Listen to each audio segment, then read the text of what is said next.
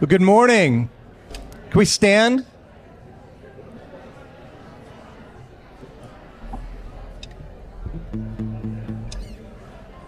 And let's pray as let's get ready to worship together. Lord, we come before you wanting to give you all glory, honor, and praise. You and you alone are worthy. God, we thank you that you were from the beginning. You are the Alpha and the Omega, Jesus. We love you. God, hear from our hearts right now. We want you to be pleased as we lift you up, our King of Kings. It's in Jesus' name we pray. Amen.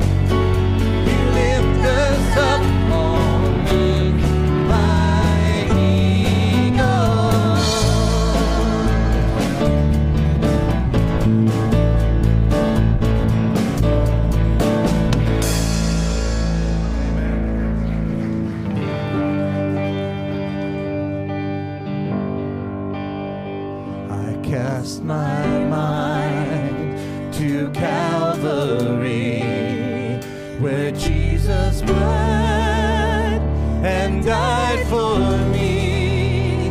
I see his wounds, his hands, his feet, my Savior on that cursed tree. His body bound and drenched in tears, they laid him down in Joseph's entrance sealed by heavy stone. Messiah's hill and all alone. Oh, praise the name of the Lord our God. Oh, praise his name forevermore. For endless days we will sing your praise. Oh Lord our God. And on the third, at break of dawn, the Son of Heaven rose again. Oh, trample death, where is your sting? The angels roar, for Christ the King. Oh, praise the name of the Lord our God. Oh, praise his name forevermore. For endless days we will sing your praise. Oh Lord our God. He shall return in robes of white. The blazing sun shall pierce the night, and I will rise among the saints. My kinsman's face, Jesus' face. Oh, praise the name of the Lord our God. Oh, praise his name forevermore. For endless days we will sing your praise. Oh Lord our God. Oh, praise the name of the Lord our God. Oh, praise his name forevermore. For endless days I will sing your praise. Oh Lord our God. Oh Lord our God. Oh Lord our God. I want to call your attention to these connection cards. They should be in a seat back in front of you. We'd love to have you let us know you're worshiping with us if you're relatively new or want to connect with us. Otherwise, this is the card to do it with. If you want to correct anything in the directory, that's the way to do it. Good way to get a hold of us. You can put that in the offering plate or take it back to the welcome desk at the end of the service. Also, there's a prayer card. We'd love to pray for you. You can mark that kind of general distribution, email prayer chain, or just staff, a little more confidential, smaller circle. So take advantage of those two cards if you would. Well, before we go into our church life announcements, we want to look back a little bit. So I'm going to drop those right there. We're going to look back, and we're going to look at what just happened last week. The high school group had its grad banquet, an all-nighter. This is a special time for the senior grads who are graduating to just be able to be celebrated as they journey past high school and on with their life. A wonderful time. Some of us in this room can remember our Hillside grad banquet.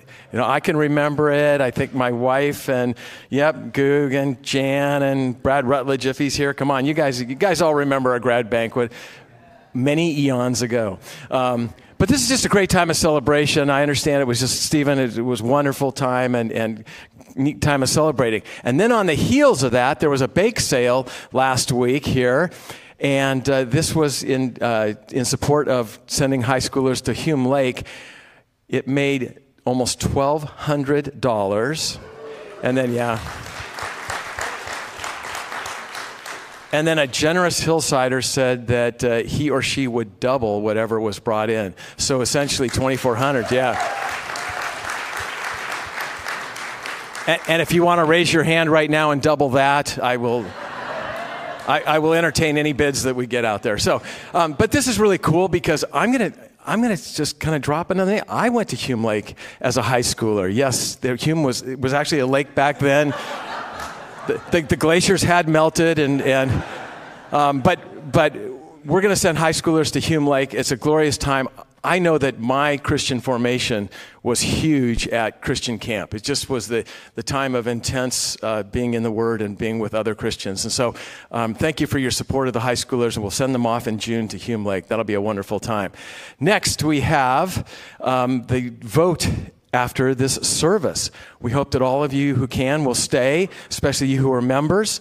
We're going to vote on the agreement to join with OTC Church and also to call Pastor Wayne as a pastor on our staff. And so that's today. They are also voting, and we hope in real time to get the results before everybody leaves. But we'll see how that works. But please stay afterward. We'll take a quick break, and then we'll get on with that business. It shouldn't be a tremendously long meeting. And then next week, Mother's Day, muffins with mom.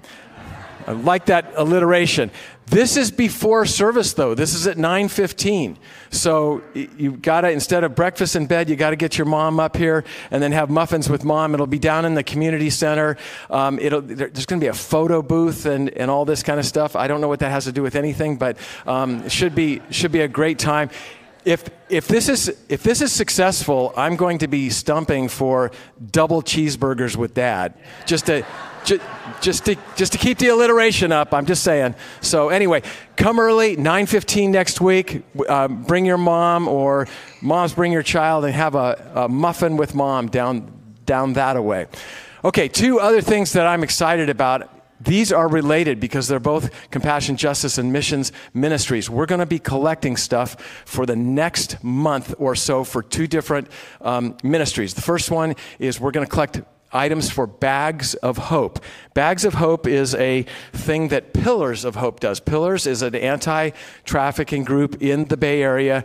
They are out on the streets. They are with the people who are engaged in that activity. And I know we have younger people in the crowd. So I'm measuring my words carefully, but they are engaged with people who are in the anti-trafficking or the trafficking business, and they want to bring Bags of Hope. And so I'm going to name a few things that are on here. You can get this list at the back table before you leave, and it's also in the e-news and on the website. But high-protein items such as protein bars, nuts and fruit mix, bottled water, lip balm, hand sanitizer, packages of tissues, mini sunscreens, mini hand lotions, and $25 gift cards. These items are given to people who are involved in trafficking and given to them as a sign of hope, also to just help. They usually have a very poor existence, and this is to give them some hope and some food. Some of them are just living. If they don't meet their quotas, they don't get fed, and so it's just a really, really dismal situation out there. And so I hope we will all provide these items for Bags of Hope. We're going to then assemble them on July 11th, right after service. We're going to bring a couple tables in here and just say, come on, let's assemble these bags. So check out the list and bring some items for Bags of Hope. And then we have dress outs, adult clothing needed at local county jails. When an inmate is released from jail, he or she is usually given a small sum of money, but they have to spend some of that money on the clothes that they'll wear when they leave, and so it just already blows by. And so our own Kate Canova is a volunteer chaplain now in Contra Costa County jails. I'm going to give it up for Kate.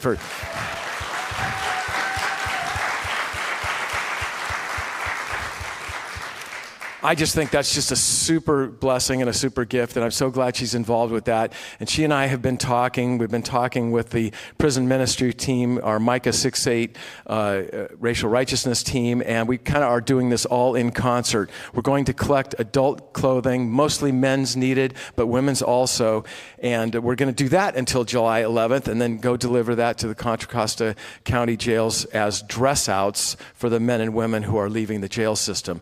And Kate will have a lot of ability to interact with the people who are being let out and give them a word for Christ. So these things really support our community and support our Christian spreading of the word and being light in the world. There are 2 bins in the back, all the way back near the information counter, and I noticed there's already stuff in them. So somebody was reading the e-newsletter and already brought stuff this morning, Jan Sargentson. So thank you. So I know Hillside is going to knock it out of the park on both of these things, and so we've got about a month to do that. So thank you for your consideration. And with that, our church life events are done for now, and we'd love to have you stand up and greet a neighbor. All right, very good. Hope you got to greet people. You can have a seat. I've got some exciting news for you. I have something I'm so excited to talk to you about. In a season of all sorts of good things, here's another one. As you know, ever since our beloved Daniel Cisse left to follow the Living Lord's leading back to the East Coast, we have been looking for a worship director. And we have known all along just how critical the worship director is for Hillside. And first and foremost, our worship director leads us into God's presence every single week, which is actually our most fundamental habit as people who have given our allegiance to Jesus. We celebrate God together every single week, and it takes a very special person in order to do that, somebody who's gifted, somebody who's called. But our worship director actually does so much more than that. This person is a font of creativity for Hillside, dreaming up new seasonal events.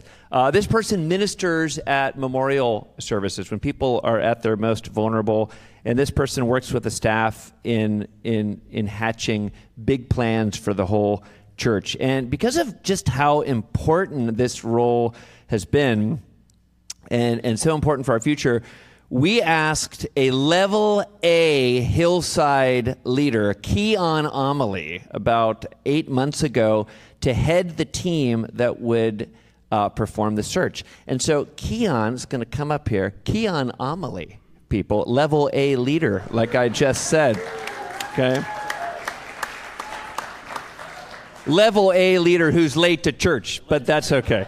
Okay, that's okay. Level A leaders aren't perfect. You have a newborn, little Cana. Yeah. So anyway, you're going to continue the story. Okay. So Dan asked me to lead this team. And so on the team, if you're on the team, would you stand up for me, Gary, you included? So there we go. So we had Gary Cedarwall, Martha Strysko, Charlene Cedarwall was our council liaison. You guys can take a seat. You're good. We had Anna Downing, Alan Shotwell, Julia Veed, she was on the team as well. And so we wanted to get a team that was made up of a lot of Hillsiders from various age groups, from various histories and categories, so that when we looked at worship, which Dan had said is such a vital part of our church experience, we were listening to everyone. And so in a continuation of that, we did surveys, we did interviews, we sat down with folks and said, hey, what does worship mean to you? Where do you feel God is leading us? Not what do you like, but where do you feel God is leading us as a worshiping community? And so that was the driving message when we were talking about our philosophy of worship, when we were talking about our job description. All of that was built off of where God is leading us. And we went through the interview process, we put it up on church boards all over, and then we were able to recommend people to Dan. That's right. That's right. So Keon and team, this crack team, level A leader, I say again, recommended John and Catherine Grant to serve as our worship director. Hold on. They made the recommendation. I want to build this up, okay? They made the recommendation. I was really pleased to get that recommendation. And now I'm really happy to say that after getting that recommendation and conferring with council and talking to staff, we have hired Catherine and John Grant as our permanent worship director. Yeah. And as you know, if you've been around for a while, they have been serving as interim worship leaders since last fall, late last fall, but now it's official. And I want to say, I want you to hear this. I could not be happier about this. I could not be more excited about who God has chosen for this role. John and Catherine love Jesus. They're committed to Jesus the King. They love our church. They love us. They love you. They're committed to us, and they're eager to help us move into a vibrant new season of worship ministry. I want to say I love working with them. I mean, I love partnering with them, and I have gained so much by listening to them reflect on their philosophy of worship. I've gained by talking with them, and I'm excited about all the good that's going to come out of this partnership. And I want to say, like never before, the three of us, who are sort of the worship team at Hillside, are going to work like never before to make our worship services inspiring, Jesus-honoring, filled with meaningful, beautiful, singable music, along with lots of other elements. Although Catherine is officially the name on the paycheck, they are going to be working together as a team like they have done for years and years in worship ministry. So they are both going to have the title worship director, all right? Soon they are going to have the opportunity to talk about some of their dreams, but right now we're just celebrating the moment. So would you two come on up here? Come on up. And then if you are a council member or a staff person, or you've ever played an instrument at Hillside, I want you to come up here. Seriously, come on up here. You're going to join in the prayer. Yep. That's right. Seriously, we're making this good. Come on up. Or if you've run a soundboard, come on up. Put your hands on them. And we're going to pray.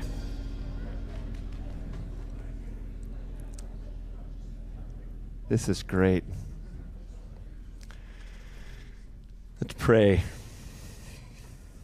Dear Father, we thank you for providing Catherine and John as our worship directors. We could not be more thankful. I could not be more thankful. And in them you have given us servants who can facilitate our most fundamental act as believers, adoring you in worship, especially in song. We are so grateful. We pray that you would strengthen them for this task. We pray that you would continue to give them great creative energy. And just as much, we pray that you would help us to encourage them and to support them in what is always a very challenging ministry role. We pray that you would help us all to rally behind their vision and plans. Father, we thank you for their children, because this is a family operation. We thank you for Cynthia, John, and Jared, who have already been a gift to us by serving on the team that their parents are forming. And we pray that this next season of their call would prove to be a golden era for their whole family as well as for our church. And thanks again for this step forward that you've allowed us to make in joining them to our team. And thanks for the faithful search work of Keon Amelie and his search team. We're so grateful for their efforts. And we pray all this with great expectation and great gratitude in the name of Jesus the King. Amen. All right, you want to give them another hand? Aren't you glad they're...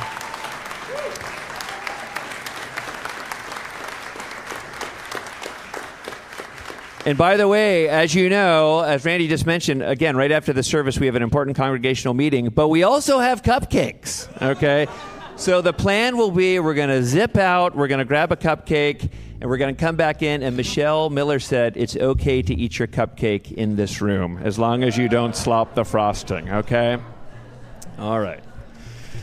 It is time to take our offering. Ushers, if you would come forward, that would be wonderful. Hillside is supported by Hillsiders. So if this is your community, we invite you to give today if you can do so in a joyful way. You can do so through the website, through the app, or through the plates that will be going by. Let's pray together. Dear Father, we want to thank you for all that you've given us. You have given us so much, and we now give back in joy from your abundance.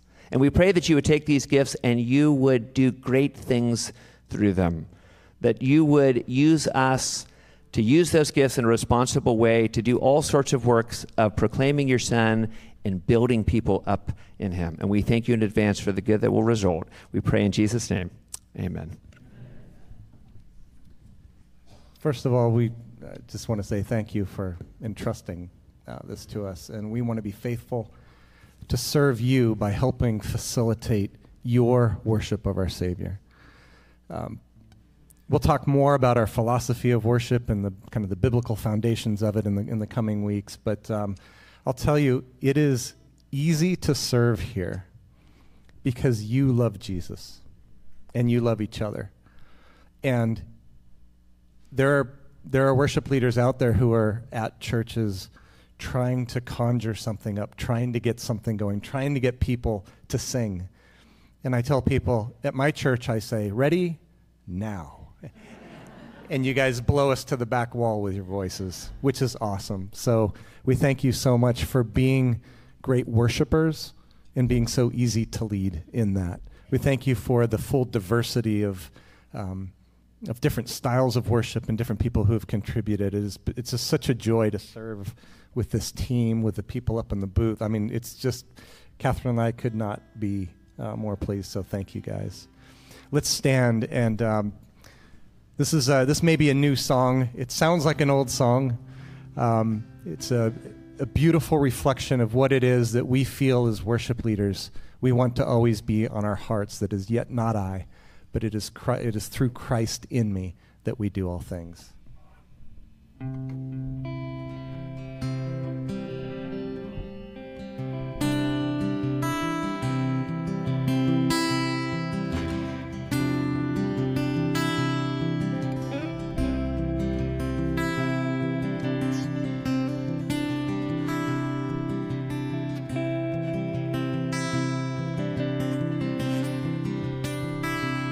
Gift of grace is Jesus my Redeemer. There is no more for heaven now to give. He is my joy, my righteousness and freedom, my steadfast love, my deep and boundless grace. To this I hold, my hope is only Jesus, for my life is wholly bound to Him. Oh, how strange and divine, I can sing, all is mine, yet not I, but through Christ in me.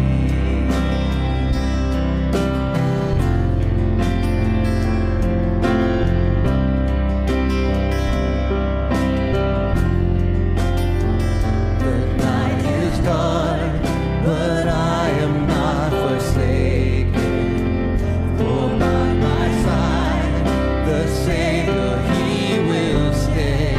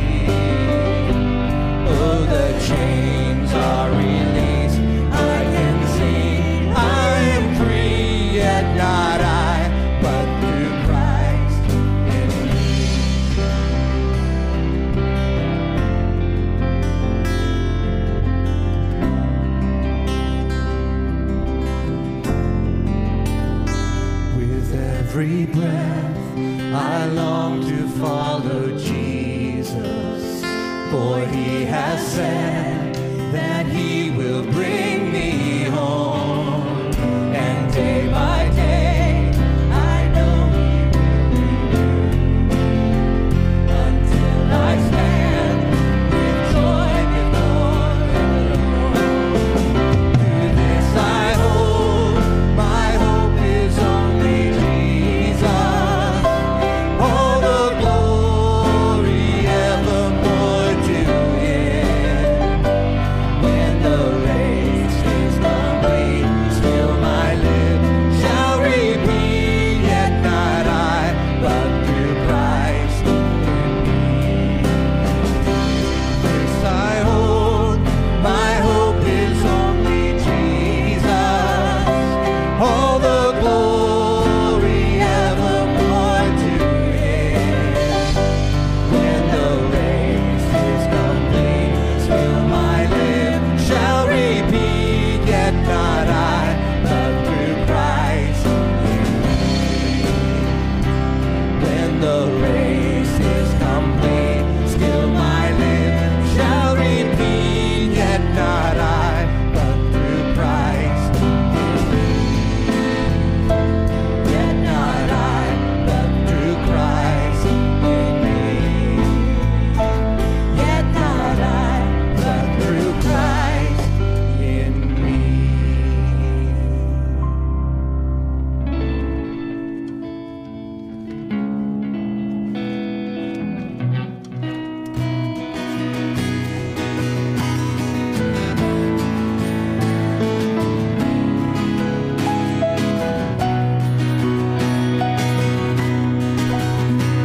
Give life, you are love, you bring light in the darkness, you give hope, you restore every heart that is broken. Great are you, Lord. It's your breath in our lungs, so we pour out our praise. We pour out our praise. It's your breath in our lungs, so we pour out our praise to you only.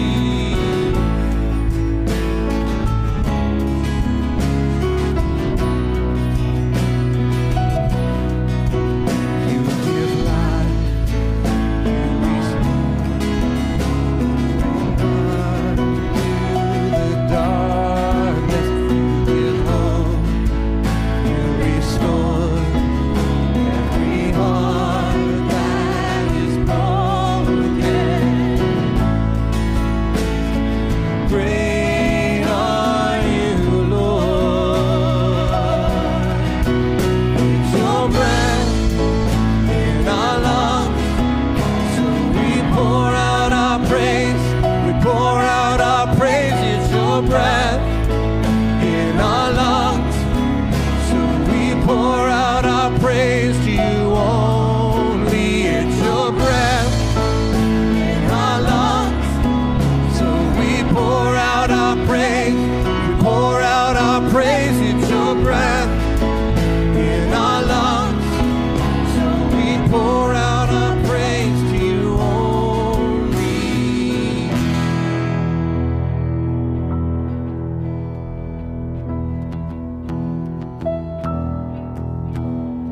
All the earth will shout your praise.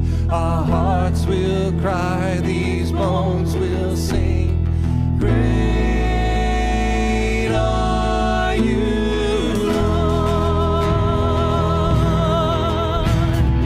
All the earth will shout your praise. Our hearts will cry. These bones will sing.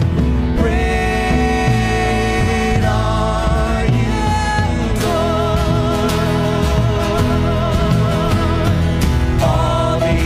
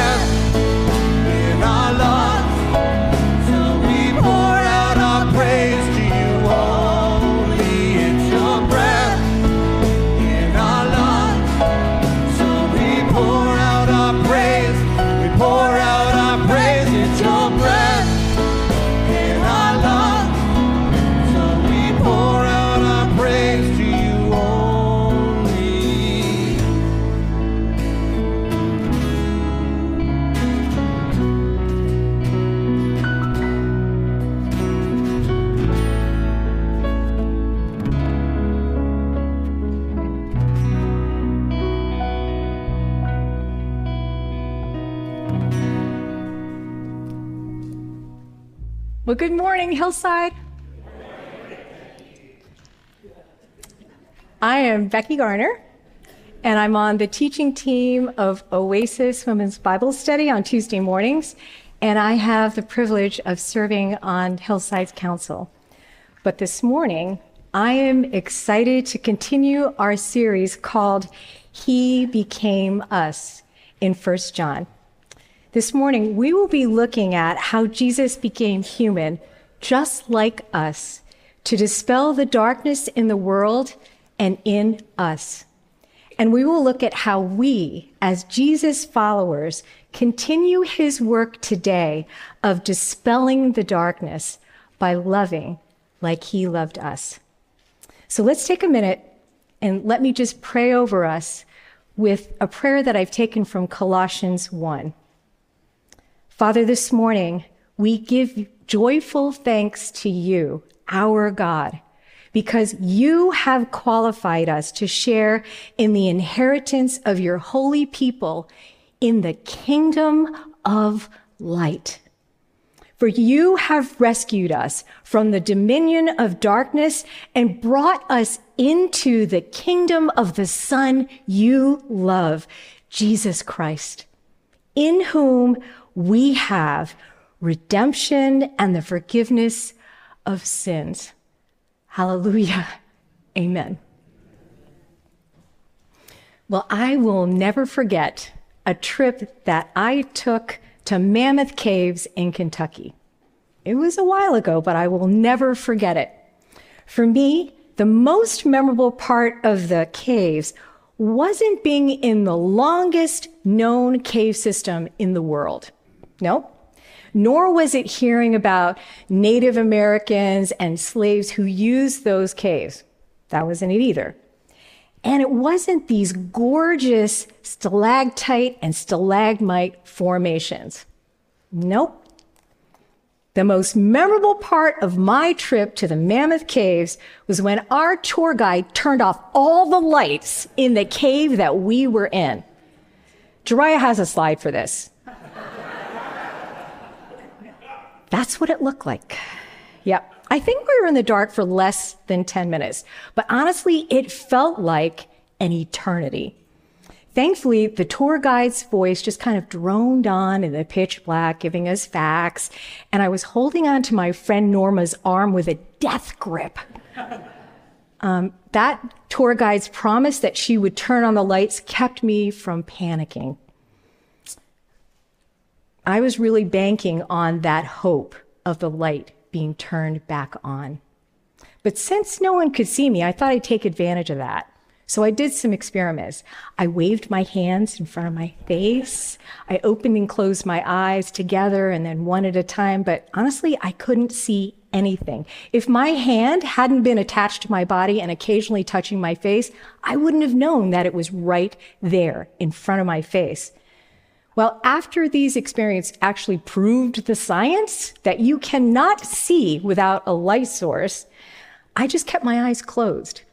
I think that was kind of my desperate attempt to keep the dark away and anything that might be kind of lurking in the dark away also. When the tour guide finally turned those lights back on, the whole group kind of gave this collective sigh.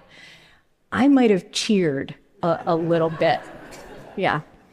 I was actually thrilled to step out into the sunlight after the tour ended. I emerged very thankful to God and a confirmed lover of his light. As much as I love light, God loves light even more. He created it, he dwells in it, and his son, Jesus, our King, is defined as light. John describes Jesus in his gospel this way: the Word gave life to everything that was created, and his life brought light to everyone. The light shines in the darkness, and the darkness can never extinguish it. In John chapters 8 and 12, this is how Jesus describes himself. I am the light of the world. Whoever follows me will not walk in darkness, but will have the light of life. I have come into the world as light, so that whoever believes in me may not remain in darkness. This is who we worship today. The light that shines in our dark world, the light whom the darkness of evil and death has not overcome and will never extinguish. Because of Jesus, we are people who no longer walk in darkness. We are people of the light of Christ. We are lovers of the true light of the world. So let's look at the first part of our passage in 1 John 2, verses 7 and 8, and be listening for the promise of light. Beloved, I am writing you no new commandment, but an old commandment that you had from the beginning. The old commandment is the word that you have heard. At the same time, it is a new commandment that I am writing to you, which is true in him and in you, because the darkness is passing away and the true light is already shining. Did you hear it? Did you hear the promise in verse 8 that the darkness is passing away and that true light is already shining?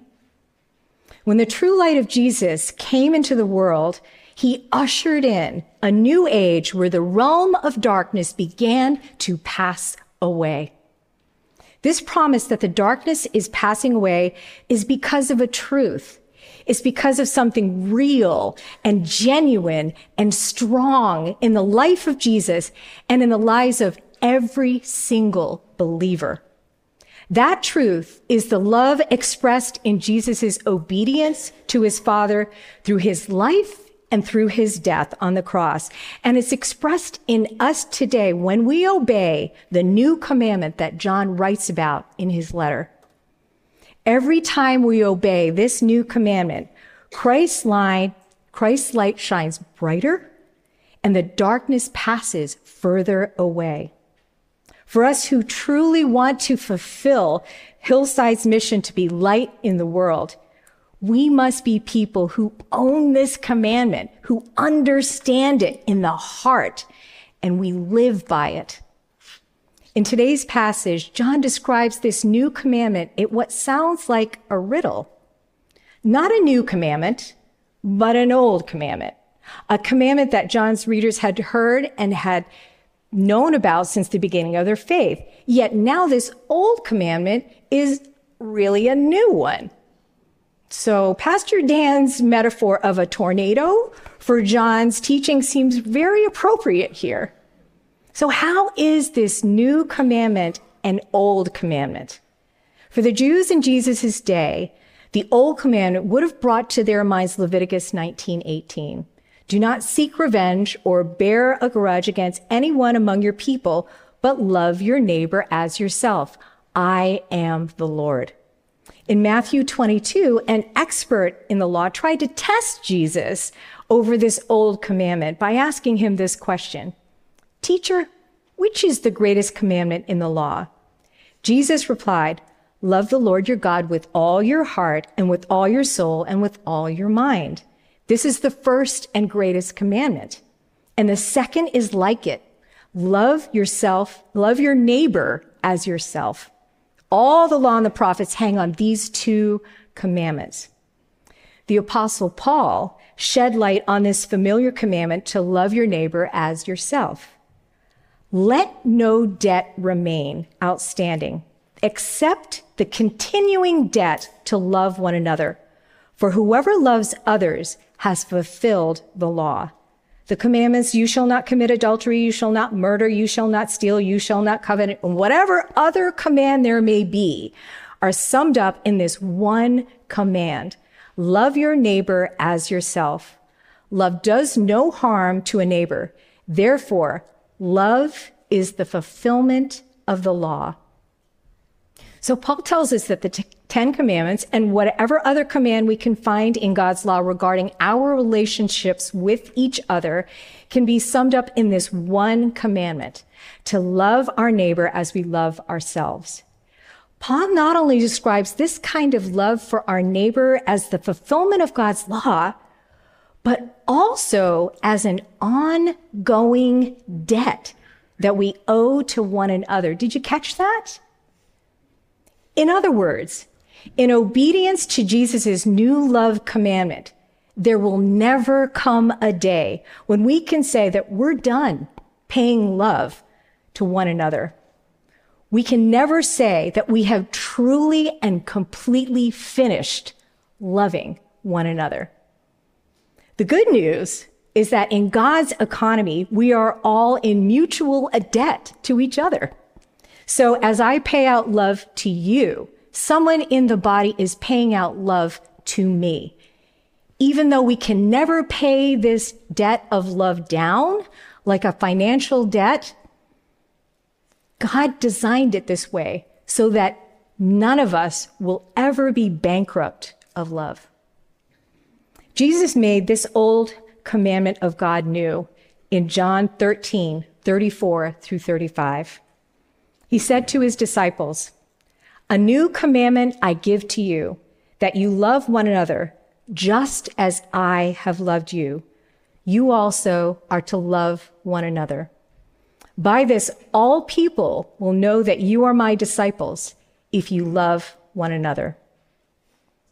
Back in our 1 John passage today, John says in verse 8 that this new commandment that he's writing about is true in him, meaning that it's true first in Jesus.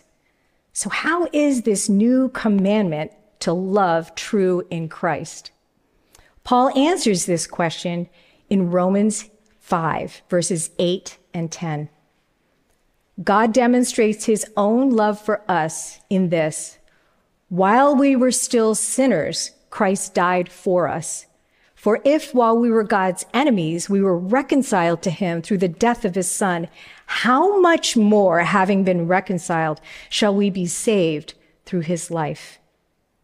In John 15:12 through 13, Jesus taught his disciples that his new commandment went deeper and farther than the old commandment to love your neighbor ever had, when he said, "My command is this: love each other as I have loved you.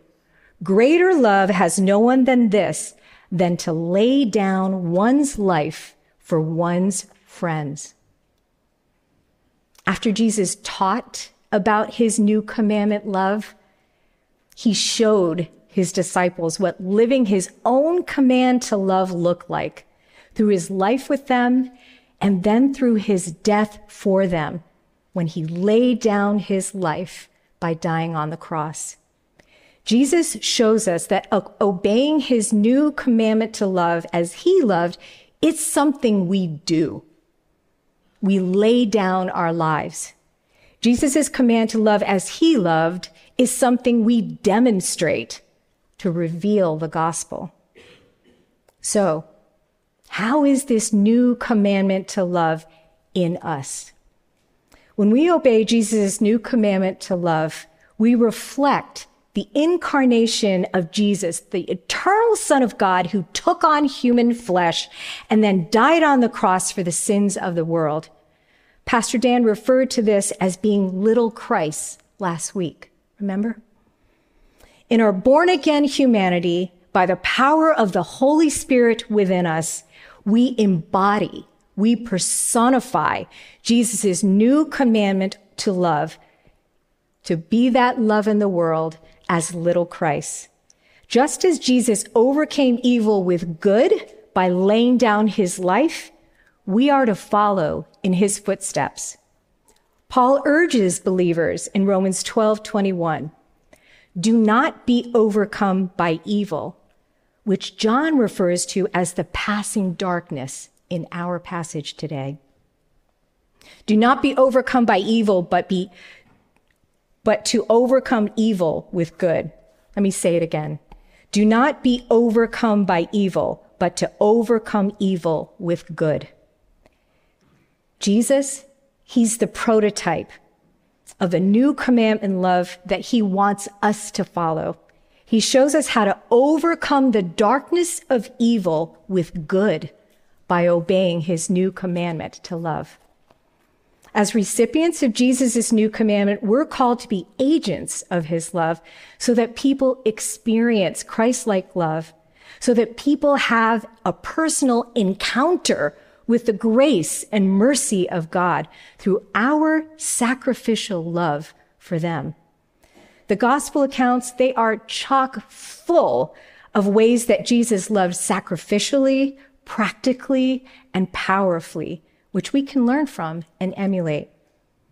But this morning, I want to focus on one particularly powerful way that we can love as Jesus loved us, by forgiving one another. Jesus' ultimate expression of love was laying down his life by dying on the cross. Why? To forgive our sins. We are most like our King, like our Lord Jesus, when we lay down our lives for one another.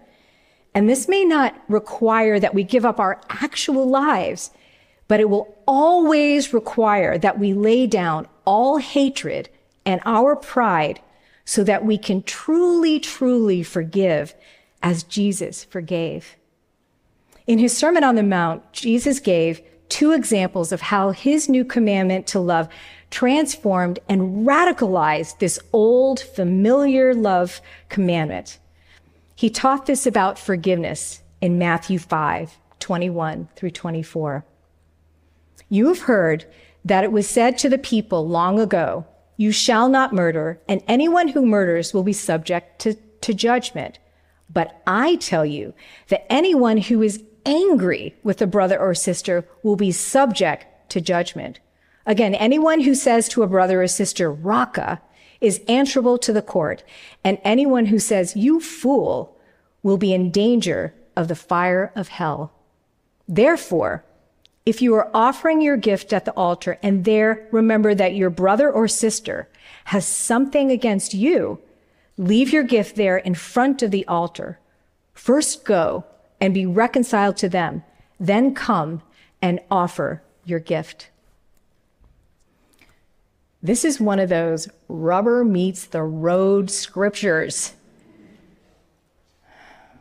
This is how we put our faith into action. Obedience to Jesus' command to love this way is where spiritual progress is made. This is where real transformation and restoration can happen. These verses give us a picture of what it means to lay down our lives for one another in forgiveness. In the first example, we have been offended by a brother or a sister in Christ. And this offense festers into hatred. Only the light of Christ can shine on that offense and free us from it and free us from hatred. His light may shine on the darkness of hatred that's growing in our hearts through the reading of his word. It might shine on our hearts through the conviction of the Holy Spirit as we pray. It might shine through the counsel of a godly friend, or merely through the life-draining pain and consequences of harboring that murderous hate that Jesus describes in our hearts. Jesus, he's after our hearts. He wants to shine his light on any darkness of unforgiveness that can grow into hatred in any of us. Not to shame us, but to banish this darkness from our hearts so that he can restore us, so that he can redeem our relationships with one another, so that we can live into our true identity as people of his light. In the second example, we are the ones who have offended or hurt a brother or sister in Christ. This time, God's light brings to mind that it's critical for our spiritual well-being and for the health of our whole church body to make things right with a brother or sister whom we have hurt before we offer him our gifts. Now, we might find it easier to avoid reconciliation with another believer whom we've hurt by continuing to serve in the church and to exercise our spiritual gifts. but it's the Lord's priority that his people's hearts are healed and full of light, full of the light of love, and are completely reconciled with one another. Jesus' new commandment to love as he loves us is radical. It is costly. Loving as Jesus commands is not about our convenience or our comfort. It's about God using us to transform hatred to love and enemies into brothers and sisters in Christ. Whenever we obey Jesus' command to love as he loved in a very real and powerful way, the new commandment becomes new as we express Christ's love to someone that we have hurt. The extent of our love for our fellow believers, it goes way beyond any sin they can commit against us, just as Jesus' love for us goes beyond all our sins against him. Our obedience to Jesus' command to love as he is loved requires us to forgive one another.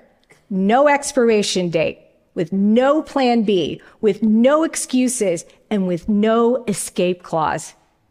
Why? Because Jesus' forgiveness for our sins has none of these. His death on the cross completely forgives all our sins, past, present, and future. As believers who claim the promise of 1 John 1:9 without limit, we pray, if we confess our sins, he is faithful and just to forgive us our sins and cleanse us from all unrighteousness. So how? How can we withhold forgiveness from one another? Jesus spoke about unlimited forgiveness between believers when Peter asked in Matthew 18, Lord, how many times shall I forgive my brother or sister who sins against me? Up to 7 times? Peter thought he was being really magnanimous here. 7 is the perfect number in a Jewish mindset, so he's probably thinking, this is great, 7 times, you know. But Jesus answered, I tell you, not 7 times, but 70 times 7. Stop doing math. I see you. Jesus wanted Peter to get the idea that the number of times we are to forgive a brother or sister who sins against us is beyond counting. So we aren't to keep count of how many times we've forgiven one another. We are only to be ready to forgive one more time. But hear me when I say that being ready to forgive, it's not the same as being ready to trust. It can take time to rebuild trust where it has been badly broken. And this process will require actions of bravery and humility from both those who forgive and from those who have been forgiven. Jesus' brand of new commandment love has the power to energize us, and it has the power to penetrate our hearts, exposing our true motives, especially in how we love and forgive within the community of believers. This is the special context that John addresses in our passage today. If we refuse to forgive one another as Christ forgave us, we're in the danger zone. We're in danger of being like the person who is blinded by the darkness, whom John describes in verses 9 through 11. In these verses, John acts as our tour guide into the mammoth cave of hatred. And it gives us a picture of the spiritual blindness that results when we hate our brother or sister. So follow along with me as I read. Whoever says he is in the light and hates his brother is still in darkness. Whoever loves his brother abides in the light, and in him there is no cause for stumbling. But whoever hates his brother is in the darkness and walks in the darkness and does not know where he is going, because the darkness has blinded his eyes. Here John describes two different people. The first man says he is in the light, while the second man actually abides in the light. This second man walks and lives in the light. The first man who says he's in the light is actually still in darkness, walking in it and stumbling around in it. This place of darkness has a name: hatred. Hatred has blinded the first man's eyes to the extent that he wrongly calls this dark cave of hatred that he's in living in the light. This first man, he's deceived. Blind hatred is a real spiritual condition. We see the devastating effects of blind hatred and raging evil in current events every day, don't we? Today, John's words call us, as God's people of light, to humbly test our hearts to make sure there is not a trace of hatred there. Unconfessed hatred, which here is really unforgiveness in our hearts towards a brother or sister in Christ, results in spiritual blindness that prevents us from seeing one another through the lens of God's love, looking at one another through the lens of God's love and grace and mercy. As Christians, we're called to live like the second man who loves his brother and lives in true light. This place of true light has a name too. It's called love. The first man who walks in the darkness of hate, he'll only find more darkness and more hate. The second man who continues to walk in the light of love will only find more light and more love. John provides us with this contrast of love and hate, light and darkness, sight and blindness, so that we would continue to walk in the light of Christ by loving and forgiving as Jesus did. This is hard, but we can do it because the light of love is in us. Church, this is our glorious, light-filled reality. Do we realize and are we living out of the reality that Jesus Christ, the light of the world, is in us and for us? We are to take the words of 1 John 1:5 out into the world. This is the message we have heard from him and proclaim to you, that God is light and in him is no darkness at all. People still living in the darkness of sin, in the darkness of sin that separates them from God, this is a truth that they need to hear. We can fearlessly and joyfully proclaim this message because Jesus Christ, in whom there is no darkness at all, is in us at Hillside. He goes with us wherever we go. He goes with us to usher in the light of the kingdom by sharing the gospel. Finally, John reminds believers of who they are in the last verses 12 through 14. They are good reminders for us as we seek to be light in the world. Let me read it to you. I am writing to you, little children, because your sins are forgiven for his name's sake.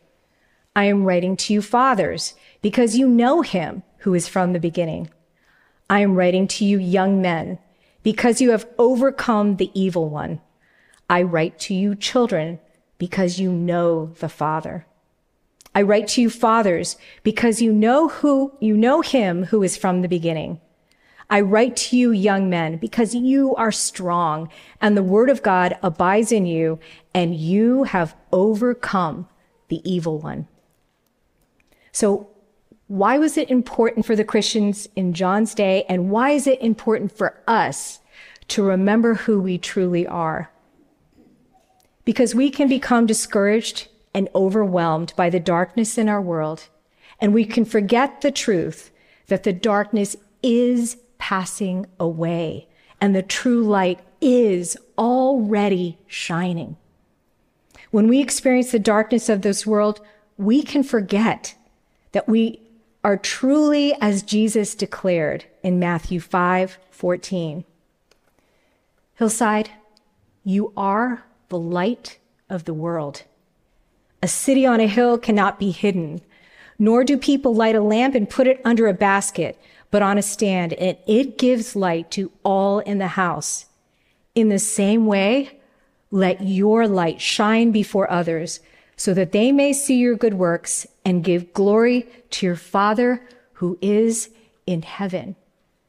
You are the light of the world. As we close, I want us to receive John's reminders to strengthen us to fulfill our mission to be light in the world. We can be light in the world because the truths that belong to the little children in these verses belong to us. John uses the Greek word teknion, which means my dear children. He uses this term of endearment for believers reading this letter 7 times. And it's a term Jesus used for his beloved disciples. Like the little children in these verses, our sins have been completely forgiven by Jesus' death on the cross. And through his sacrifice, we are now God's beloved children who can know him as our Father. We can be light in the world because the realities of the young men described in this passage are ours as well. We have overcome the evil one by Christ's victory on the cross. Jesus gives us this assurance from John 16:33. In the world you will have tribulation, but take heart. I have overcome the world. We can be light in the world because the same word of God that abides in the young men and makes them strong abides in us and strengthens us to overcome evil today. And finally, may the defining mark of the fathers in this passage be the defining mark of our lives, that we know God, that we love God, and that we continue to mature in the knowledge and love of him who is from the beginning. As God's beloved people who have been rescued from the dominion of darkness and brought into the light-filled kingdom of Jesus, who is the light of the world, go, be light in the world. As people who have been redeemed and completely forgiven by the blood of Jesus Christ, forgive one another as he forgave us, and love one another as he loved us by laying down your lives for each other. Go, be light in the world. And now, may our God bless us and keep us as we proclaim the good news of the gospel that the darkness is passing away and the true light of Christ is shining. Amen and hallelujah.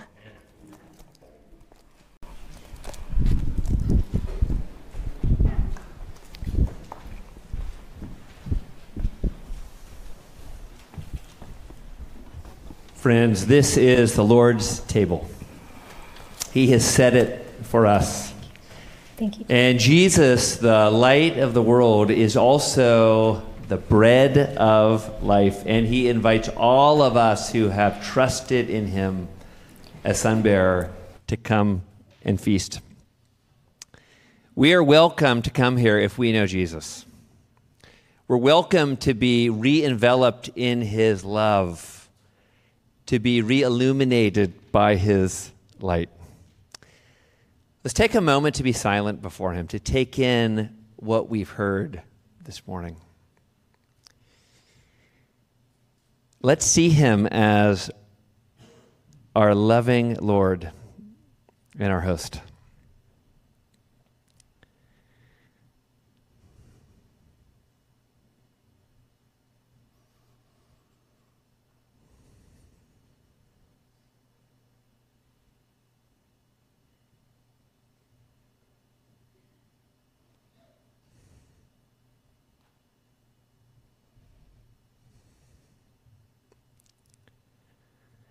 Now let's take a few moments to search our own hearts and to see if God's Spirit brings to mind anyone we need to forgive. And if we discover any unforgiveness, any resentment that's collected up for a brother and sister, let's forgive in this moment. We can do it. Because like Becky said, the light of the world, Jesus lives inside us if we belong to him. We have forgiving capacity we never had before. So let's consider, and then let's forgive.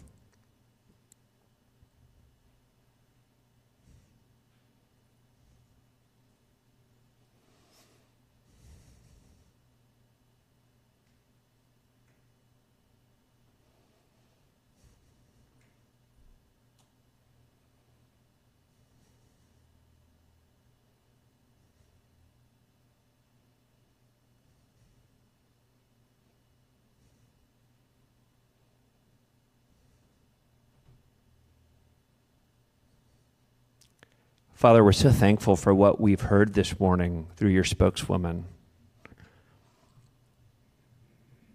We're so grateful we're enlivened to learn about the new commandment. The new commandment to live lives in which we lay down our lives for each other, our brothers and sisters.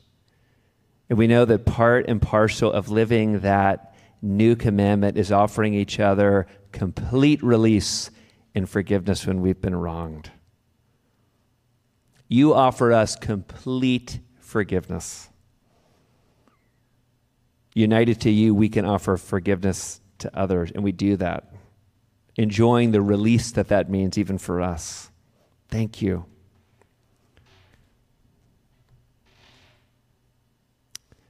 Here's how communion will work. There will be 4 stations, 2 up here, 2 in the back. As you approach one of the stations, you'll take bread from one server, you'll take juice from the other server. All the bread is gluten-free. Once you've taken your elements, if you'd go back to your seats so that we can take the elements together as a family, that would be wonderful. And let me suggest, once we begin serving, if you're in the front half of the room, if you would approach these serving stations from the middle aisle and then go back to your seat along the side, that'll help with traffic flow. And similarly, if you're in the back half of the room, if you would go to one of the stations in the back, going down the center aisle, and then you can return to your seat by the side aisle. And again, if moving would be difficult for you, just look for the roving servers. Pastor Jane and I will be out and about, and we'll bring the elements to you. Servers, would you take your stations? You know, as people of the Evangelical Covenant Church, we believe that this meal, which is from the Lord himself, is for everybody who has given allegiance to Jesus the King. Everyone. You don't have to be a member of this church. You don't have to be a member of any church. If you know Jesus as Lord and Savior, this meal is for you. But I do want to say, if you've not put your faith in Jesus, nothing keeps you from doing so right now. His invitation goes out to you right now. It's for you. And committing to him involves a couple of steps. First, it involves believing the gospel. The gospel is Jesus. The gospel is the story of Jesus, his full life, culminating in the fact that he's in charge of the world right now as the king. We believe in his life. We believe everything about him from his pre-existence. He wasn't created. He was with the Father from all eternity. We believe that he became a human being, being sent by God. He lived a perfect life.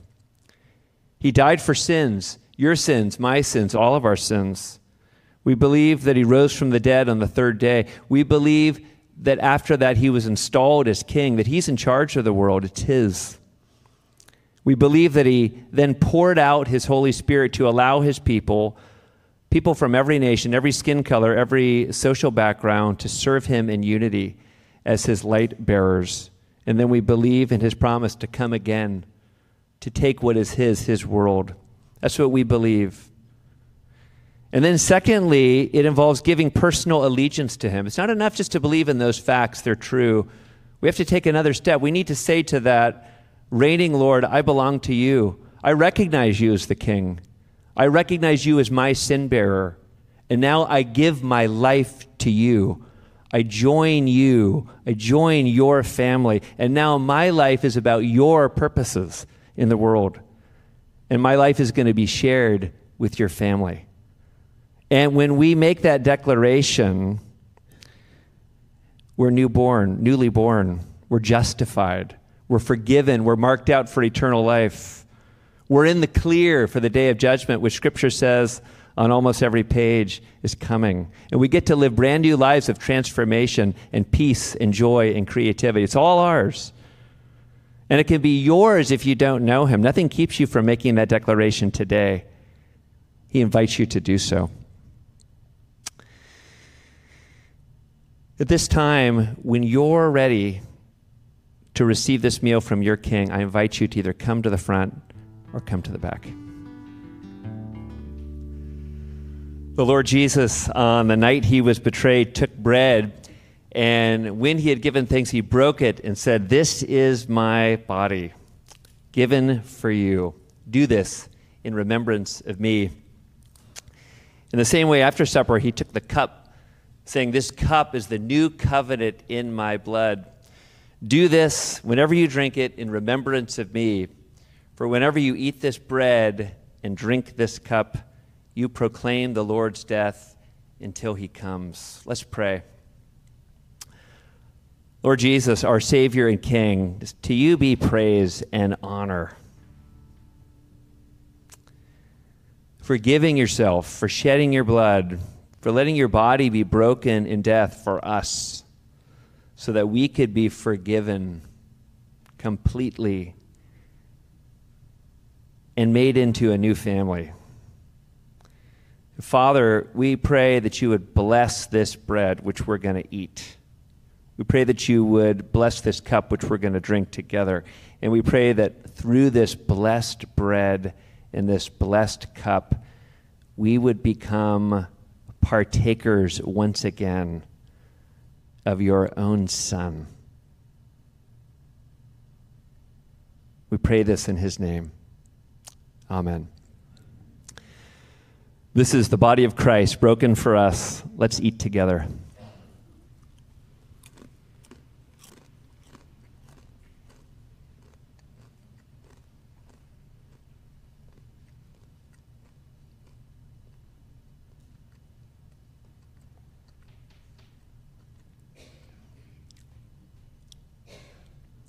This is the blood of Christ shed for us. Let's drink together.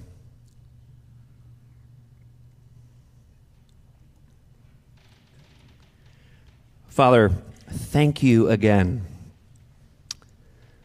Lord Jesus, thank you for feeding us and empowering us in this meal.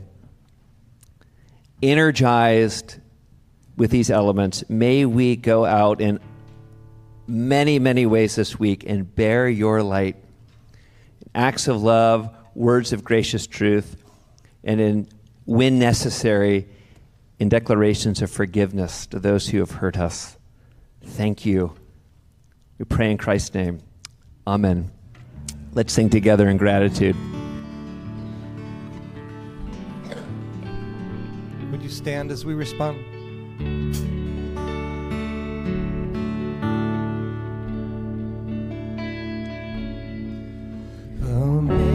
Amazing grace, how sweet the sound that saved a wretch like me. I once was lost, but now I'm found. Was blind, but now I see. 'Twas grace that taught my heart to fear, and grace my fears relieved. How precious did that grace appear the hour I first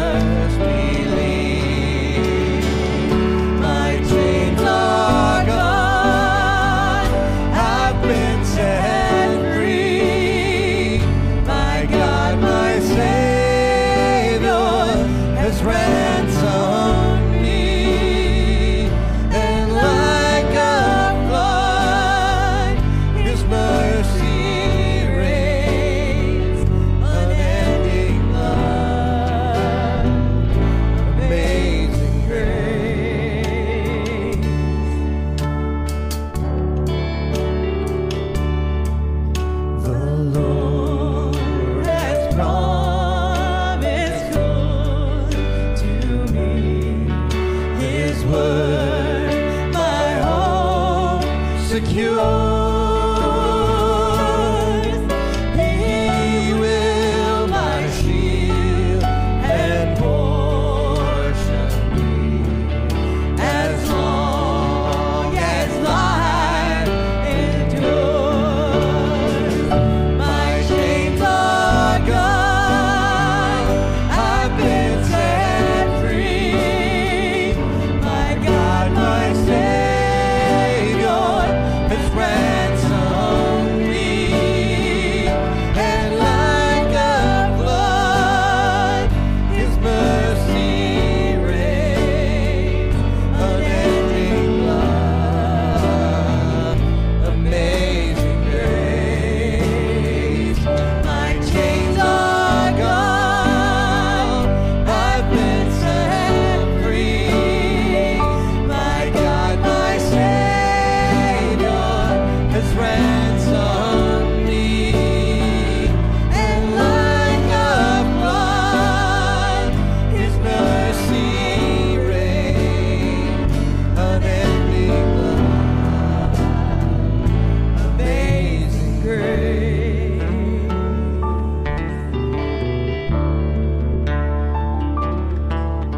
The earth shall soon dissolve like snow. The sun forbear to shine, but God who called me here below will be forever mine, will be forever mine. You are forever mine.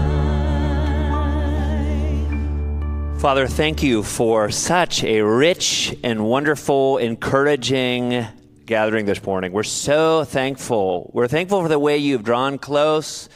You've encouraged us. You've bound us together in a new way, and you've given us truth for living our lives as bearers of your light this week. And we are thankful. We give you all the praise. We praise you right now, and we pray in Jesus' name. Amen. Hey, I told you that we got important business to get to right now, but you're going to have about 5 minutes. I mean, no more than 5 minutes to get out of here, get a cupcake in John's honor and Catherine's honor. That's right. And then you get to come back, get to eat a cupcake in here, which is pretty special. And then we're going to get to a very important business meeting, so we need you for this. So you're dismissed, and we'll see you in 5 minutes.